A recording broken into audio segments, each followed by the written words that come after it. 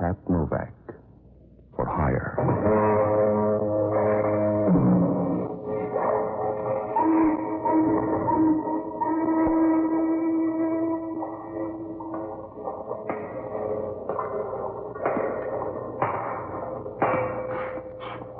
Sure.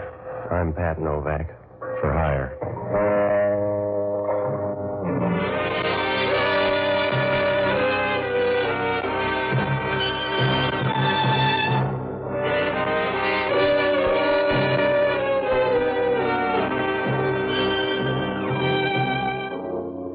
That's what the sign out in front of my office says. Pat Novak for hire. It's about the only way to make a living down on the waterfront in San Francisco. Because around here, a set of morals won't cause any more stir than Mother's Day in an orphanage. Maybe that's not good, but that's the way it is. And it wouldn't do any good to build a church down here, because some guy'd muscle in and start cutting the wine with wood alcohol. All you can do is try to make the books balance, and the easiest way to do that is keep one hand on your billfold and the other hand on somebody else's. Oh, I rent boats and do anything else that'll buy a warm winter. It works out all right. It saves the government a lot of money. But if anything goes wrong, your trouble comes hard. It doesn't do any good to sing the blues, because down here, you're just another guy in the chorus. I found that out Wednesday afternoon. It started to rain up by Pier 19, and I knew there was a storm on the way. The bay looked flat and smoothed over. But you can say that for a lot of quarrels. So I closed the office and walked down to the barber shop for a shave. The barber lathered me up so I couldn't answer back and started to tell me how Dean Atchison ought to handle things. About 5 minutes later, somebody walked into the shop and started tapping my foot. He got tired of that and moved up to my chest. Hey, you listening? Hey. Stop pushing. That's my chest, not a buzzer. Are you listening? Yeah. What's on your mind? Hey, I want to talk to you alone. He's a barber. He won't listen. Let's go alone. All right, let's go. I'll be back in a minute. How do you like that? I got a 14 costume wife. He says... I want to hire you tonight. Will you do something for me? Not for friendship. I give you $200 to follow a woman. I've done it for less. Not this kind. Her name is Agnes Bolton. You'll find her at 7 o'clock tonight down at this bowling alley. Here's the card. Mm-hmm. Address is there. How do I spot her? Read it off an ankle bracelet? You won't have any trouble. She's a large woman, about 50 years old, with a reddish face. Well, that's no help. For 50, she sounds normal. Not Agnes. She couldn't pass for 90. She'll be playing in the last alley with a women's team called the Playmores. Yeah? You'll follow her out of the bowling alley. Somewhere along the line, she'll pick up a green leather bag. After that, I need your help. It doesn't sound like love. You'll go to the yacht harbor. Get aboard a boat called Seventh Heaven. I want you to have your boat ready and follow her into the bay. She'll leave that bag aboard some ship. I want to know the name of it. Now, is that $200 worth? Yes. I'll wait for you in your office. Contact me there and be careful. Is she that tough? No, but her friends are. With a figure like that, how come she's got any? They're holdovers. Now, just be careful. Yeah, well, it sounds easy at these prices. That depends on your luck, Mr. Novak. If it turns bad, you've been cheating.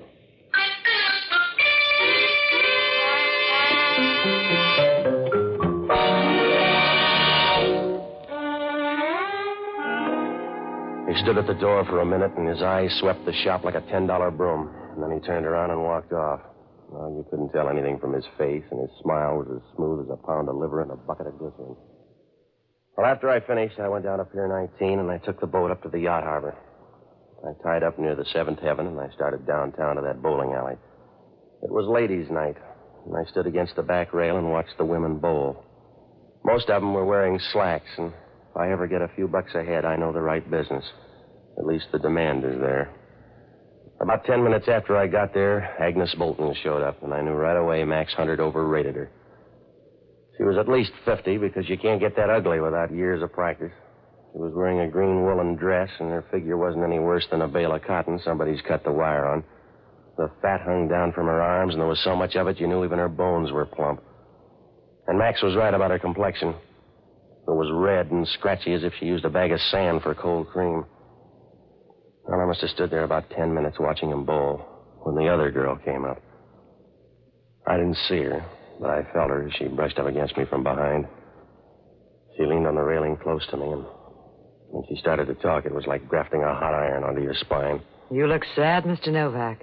Is it the view? What are you, the repair squad? No. I want you to do me a favor. You do me one. Slide over. I bruise easy. No. Now, what's on your mind? I want you to do me a favor. Don't follow Agnes Bolton. You're pretty, but I got Max Hunter's dough. I'll help you spend it. Don't let Agnes Bolton get to that boat. Look, Angel, go warm up an armory. I got a deal. Suppose I tell Agnes Bolton you're going to follow her. You tell her first without tagging by here. Now, if you got something on your mind, lay it on the line or relax. I want her worse than Max Hunter does.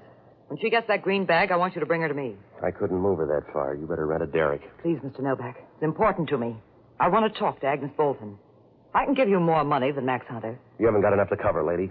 You're talking about kidnapping, and that's a federal rap. The answer's no. You're sure? Unless you want to change the offer. I hope you make it, darling. I may. Don't bet your $200. It's bad to die broke. Is anybody that tough? Now it's my turn to brush you off. Go ahead and follow her, Mr. Novak. But I'll bet you have to roll her the last couple of miles. And unless you can prove it's an election bet, the police will cause you trouble. Well,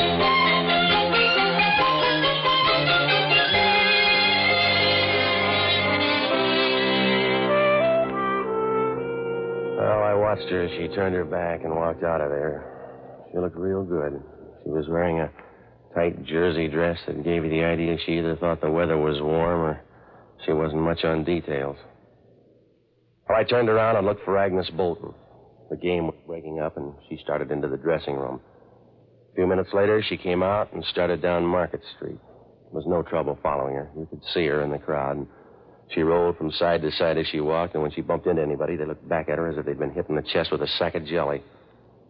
She crossed the street at Stockton and went into a little coin shop. She came out about 5 minutes later with a green leather bag. She strapped it over her shoulder, and she held onto her purse with the other hand. At Powell Street, she got on the cable car up near the front. I moved up there to be safe. She looked heavy enough to tip a cable car uphill. In that light, she didn't look any better. Part of her hair had come undone and hung down in her face like the branches on a dead tree. I noticed her eyes for the first time. They were small and so close together they could have saved time and put them in one socket. Well, she got off the cable car at Geary and walked into a hotel.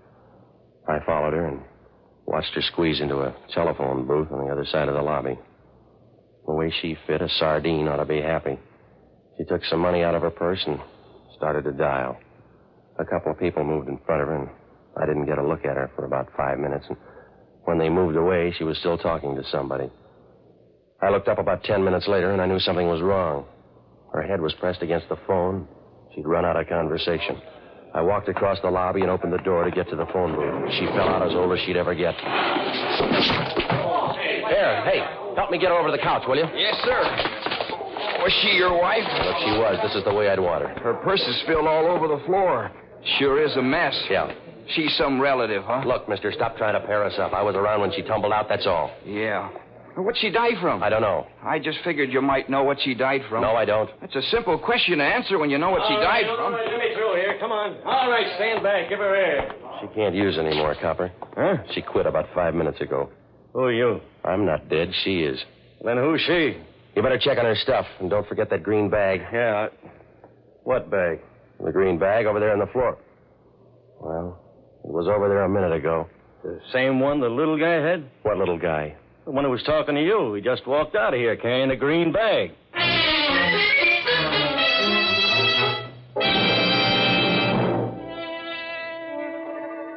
Well, I got out on the street, and the little man had just crossed Geary.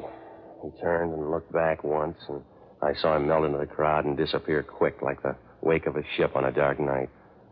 When I came back to the lobby, the copper was over by the couch making noises in his throat as if he was trying to eat a pound of cellophane. The manager of the hotel was wringing his hands and making little steps like a ballet dancer with a hot foot. The copper took my name and put in a call to homicide, and a few minutes later, I got into that phone booth.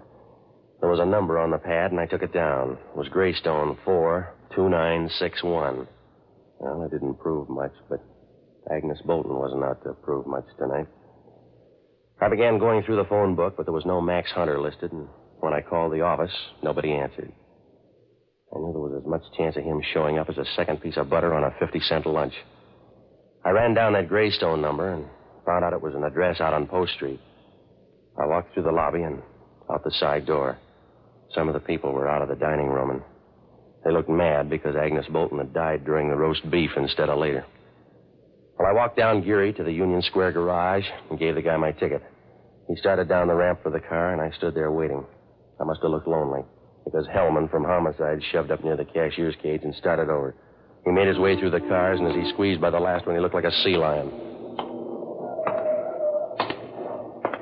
Hello, Novak. We identified her. Well, you had lots to work with, Hellman. Where are you going? Out on Post Street. I'll go with you. Her name was Agnes Bolton. You read it somewhere? She was a government agent. They got their money's worth. Coroner says she died of quick poison. How quick? 5 minutes. You're working him too hard, Hellman. He's got a license. He says 5 minutes. She was in that phone booth 10 minutes. Nobody got to her. She looked dead to me, Novak. I don't believe you. Well, I'm hurt. I don't believe a thing you say. That's up to you. I'm not starting a religion, Hellman. I watched her for 10 minutes. Nobody got to her. You better check on that little guy. Yeah? She was carrying a green bag. A little guy walked out of there with it. He sounds hard to find. You don't. Hey, mister, is this your ticket? Yeah, it's a blue nag. You better come down and drive it up. Why? I can't get to the wheel. The guy on there won't move. Huh? I don't blame him either. When you're dead, you got a right to rest.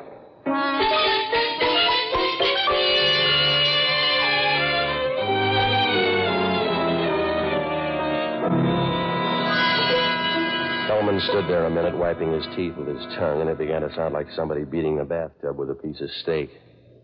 When he finished making noises, we walked down the ramp to the car. It was the little guy who had taken the green bag. He was hunched over, and he was grabbing the wheel as if he'd just married it. Hellman lifted his head up and laid him across the seat. The light was bad, but you could see a little of his face. There was watering around his forehead, and the damp hair was plastered down under his hat brim. The perspiration had broken up and started to run down his forehead like tears, and you got the idea he cried out of his hairline instead of his eyes. He didn't look surprised or pained.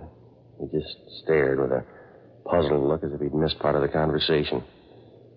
Hellman stood there trying to wipe some egg off his coat and turning to look at the guy to make sure he didn't leave. So what happened, Novak? So he had an automobile accident, Hellman. I don't know. He's your passenger? He bummed the ride himself. When I saw him, he was on his way with that green bag. Where is it? He got talked out of it. You better check on a guy named Max Hunter. Whose cousin is he? He gave me $200 to tail Agnes Bolton. I got another offer, too. Yeah? A blonde biscuit, and she said everything on the beat. For a total stranger, you sure met a lot of people. You better meet a lot of them, too, Hellman, because one of them got to Agnes Bolton. How about Junior here? Did he crawl down the ramp and die on your seat covers? I don't know how he got here. Well, maybe you left him here and forgot. No, he wouldn't slip my mind. I haven't murdered anybody in the front seat. Oh, but it's lively, though. You better get a story, Novak. You already got mine, Hellman. You won't like the ending. No, but I'll bet you do. I like it fine, Novak. You're the only lead on Agnes Bolton. I'll shop around and get enough to pin you down. You couldn't pin down a dead butterfly, Hellman. You better look up Max Hunter and check on a boat called the Seventh Heaven. I will, and I'll put a tail on you, Novak. Follow you all over San Francisco. He'll go any place. That's fine, because I got a suggestion.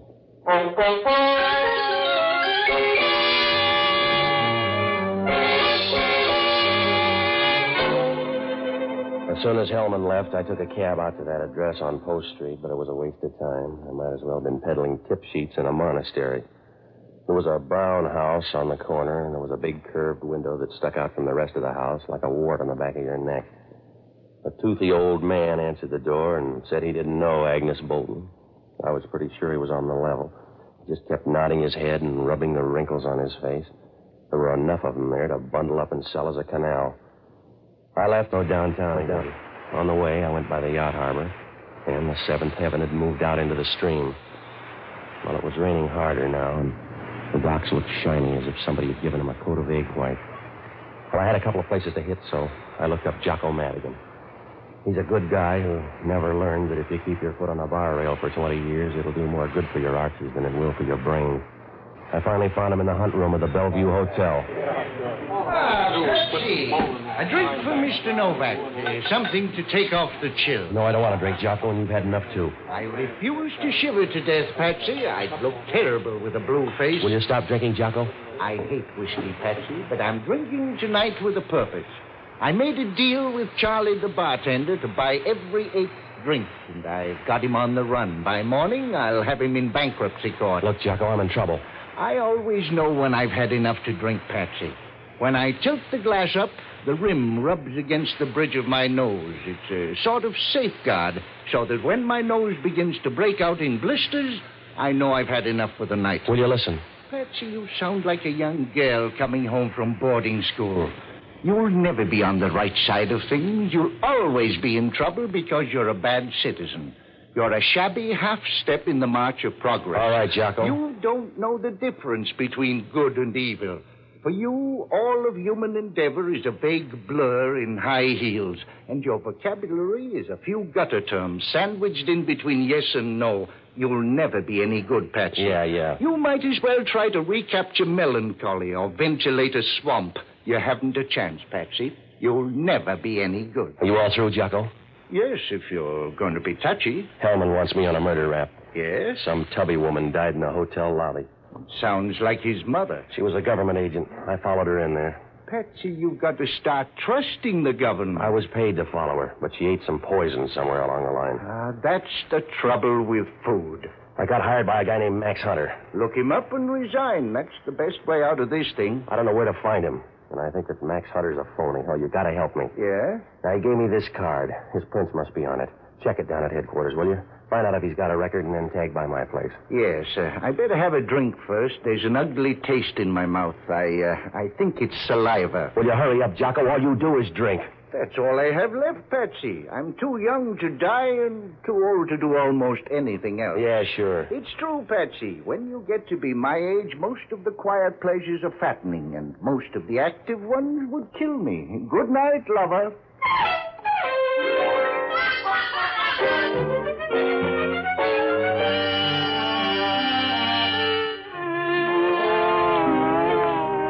When I left Jocko, I dropped by the Chronicle morgue to look up Max Hunter. There was nothing under Hunter. I looked through every Max from Bear back to Beer Bum, and I couldn't find a thing. Well, it was close to 11 when I rode down to the office for a final check. It wasn't raining hard anymore. It was a nice, easy drizzle, and you could hear it playing against the sheds along Pier 19. It sounded quiet, almost private, like the sound a woman makes when she runs her fingernail up and down her stocking. It got on your nerves at first, and then you began to enjoy it. The minute I got to the door, I knew something was wrong. There wasn't any reason, but I got the feeling. The same way you know sometimes when you're going to get the busy signal on the phone. I could see her lying there on the floor before I turned on the light. You took one look at her, and you knew she was the sort of girl whose name ought to be Pearl or Myrtle. Somebody'd sapped her, and she was lying with one hand stretched out and the other under her hair. It wasn't really hair. It looked more like a pelt or a raccoon just after a shampoo. It was fuzzed up on the sides, and on top she'd combed it back so tight it was about to go under the scalp. She began to move a little. When I bent over, she started to mumble. What do you want? The rent, if you're going to stay long. Here, put your head up. Are you Mr. Novak? It's too late to change. Where's Agnes Bolton? Where'd she go, Mr. Novak? I don't know where she went. Was she a good girl? Something's happened to her. Don't worry, it won't happen again. Who sent you here, Max Hunter? Yeah. Please help me out. All right, come on. I'm Francine Kane. I came to find out about Agnes Bolton. You're a deep sleeper. What happened? You wouldn't know her. I would if she's a tall blonde on the make for that green bag. Who is she? Joan Hayward. You can find her at the Geary Theater. She an actress? Not exactly. Yeah. Her stray talents, Mr. Novak, are dimensional rather than dramatic. If you're smart, you'll stay away from her. Don't tell him any more, Fran. He's paid up. Hello, Hunter. You oversold me. You give me back the 200. I'm going to give you lots for your money. Don't include Agnes Bolton. I don't know anything about her. Is that a lie? Might be. There's a green bag. Joan Hayward has it. Is that a lie? The little guy didn't think so. She left him dead in my car. Let's go, Fran. No, you're in a hurry, Max. You're not. I hope you like your office, Novak. Huh? Because this is where you're going to spend the night. Don't let him feel bad, lady. It must have been his turn.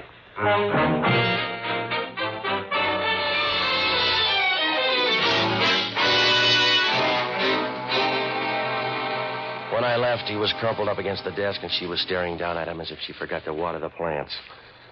When I rode by the Geary Theater, it was dark, so I looked up Joan Hayward's address. When I got out to her place, I knew I'd made a mistake. The landlady clutched her bathrobe like a bar of solid gold and told me Joan Hayward left the house 10 minutes ago. There was a cabbie at the corner, and he said he dropped her at the Gold Bar Club a few minutes before. I got down there about 1 o'clock, and Hellman was wandering around, stopping every few feet as if he expected to hear something. The bar was dark except for a light over on one side, and over near the jukebox, Joan Hayward was stretched out as dead as a deer on a fender. At first, Hellman didn't pay any attention when I walked in.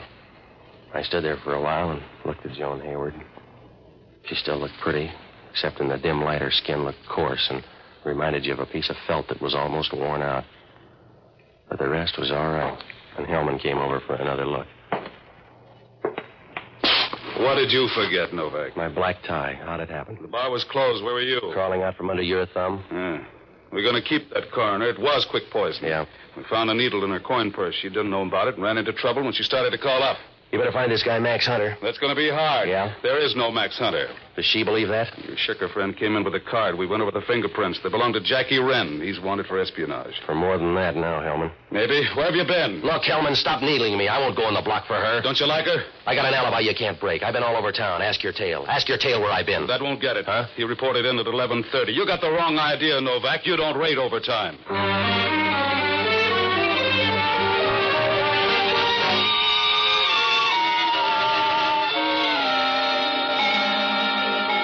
When I left there, I knew everything was downhill. Hellman could stick me for everything but Dan McGrew. My only out was to find Jackie Wren, but you can't ring that many doorbells in one night. I went through the book, but there was no Jackie Wren or Max Hunter listed. I went home to get some sleep, and if they turned Gabriel loose tonight, it was all right with me. Jocko called up about 9 and said there was still no trace of Wren. Well, some mornings you can't trust yourself with a razor, so I got dressed and went down to a Greek's on Geary Street for breakfast. The murder was all over page 1, but there were so many pictures of Hellman you couldn't tell who was dead. I was about halfway through breakfast when I noticed the story down in the corner. A girl named Tony Pritchard had been found dead out in the marina. The story said everybody liked her. The police didn't have a lead, and they couldn't find a reason. It seemed kind of funny, but when I got to the last paragraph, I began to wonder. It said she was employed by the Musitone Company and worked the late shift as a switchboard operator. I wasn't sure, but you can't pass the dice when you only got $1 left, so I jumped down to see Frank Lupo. He said the Musitone Company owned the jukebox and the Gold Bar Club, but it worked like all the rest. People use a little microphone in front of the box. They call into a main switchboard for songs. I grabbed Jocko, and we got up to the Musitone Company. The guy in charge said, sure, they recorded some of the talk just to check on the girls, and sometimes the girls did it just for laughs. Well, we started through the recordings, and about half hour later, Jocko rolled a 7. No, Patsy, they're all old ones. Try this. Yeah. Well, put it down. I'll handle the needle. There. You're crazy, Jackie. She'll know something's wrong. Let me handle it, friend. You'll just get into trouble. I don't want you to get into trouble, Jackie. Will you let me worry? You get back to the hotel. I'll meet you at the Kenwood right after. It's too late. She's coming now. I came down as soon as you called, Jackie. You made a mistake, Joe. It's one time you shouldn't have hurried. That's enough, Jocko. Let's get up to Kenwood. Why don't we think it over a while? Put the record down and come on there at the Kenwood. You heard the shots. That's what I'm worried about. If that fellow's any kind of a mechanic, he's had time to reload.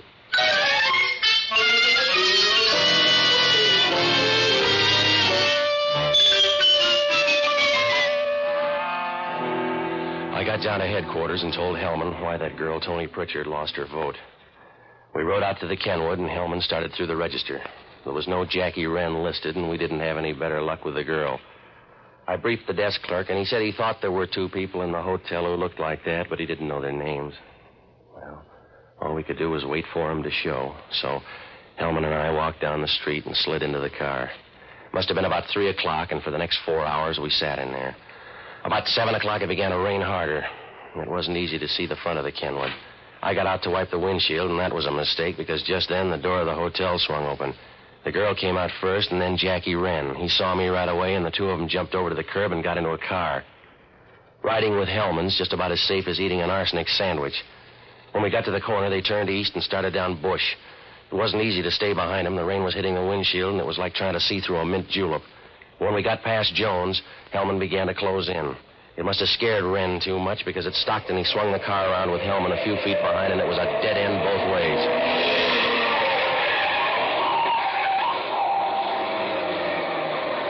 He can't get out now. Open the door. Yeah.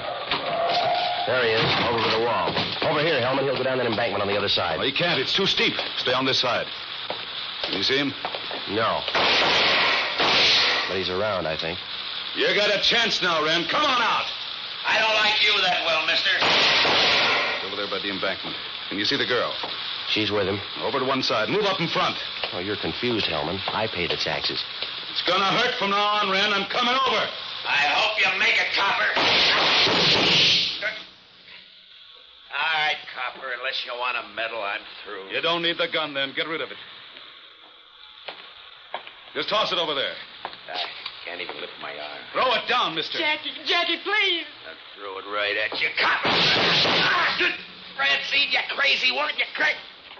You let him kill me. He's going over that embankment. You let him kill me right in front of you.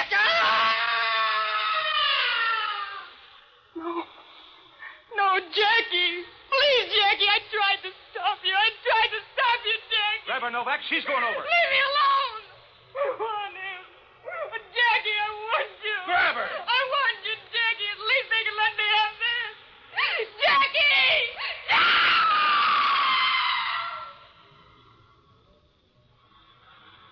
A long way down. Yeah. Too bad her name wasn't Jill.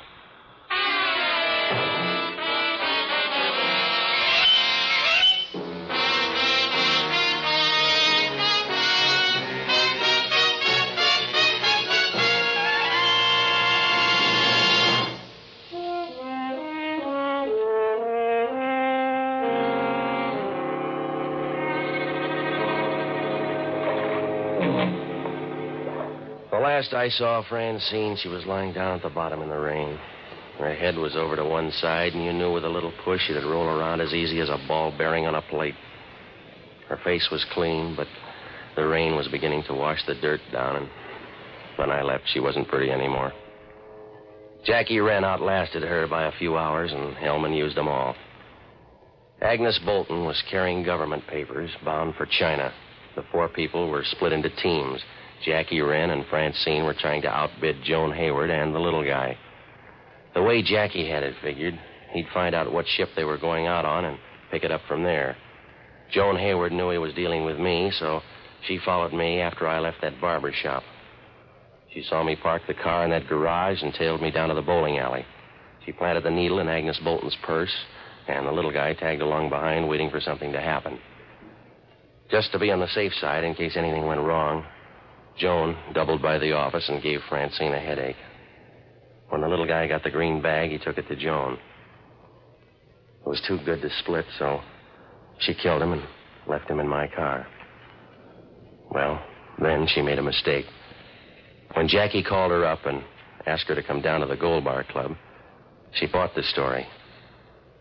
Well, it would have worked out fine for Jackie if he hadn't talked in front of that microphone. But a nosy girl heard it and tried to put the screws on him. Well, Hellman asked only one question. About that conversation between Jackie and the girl. Why would a person say anything that private in front of a microphone? I don't know. But I told him about a couple of others Jocko and I heard. He didn't say anything, but I'll bet he gets a hold of those records and plays them every night before he goes to sleep.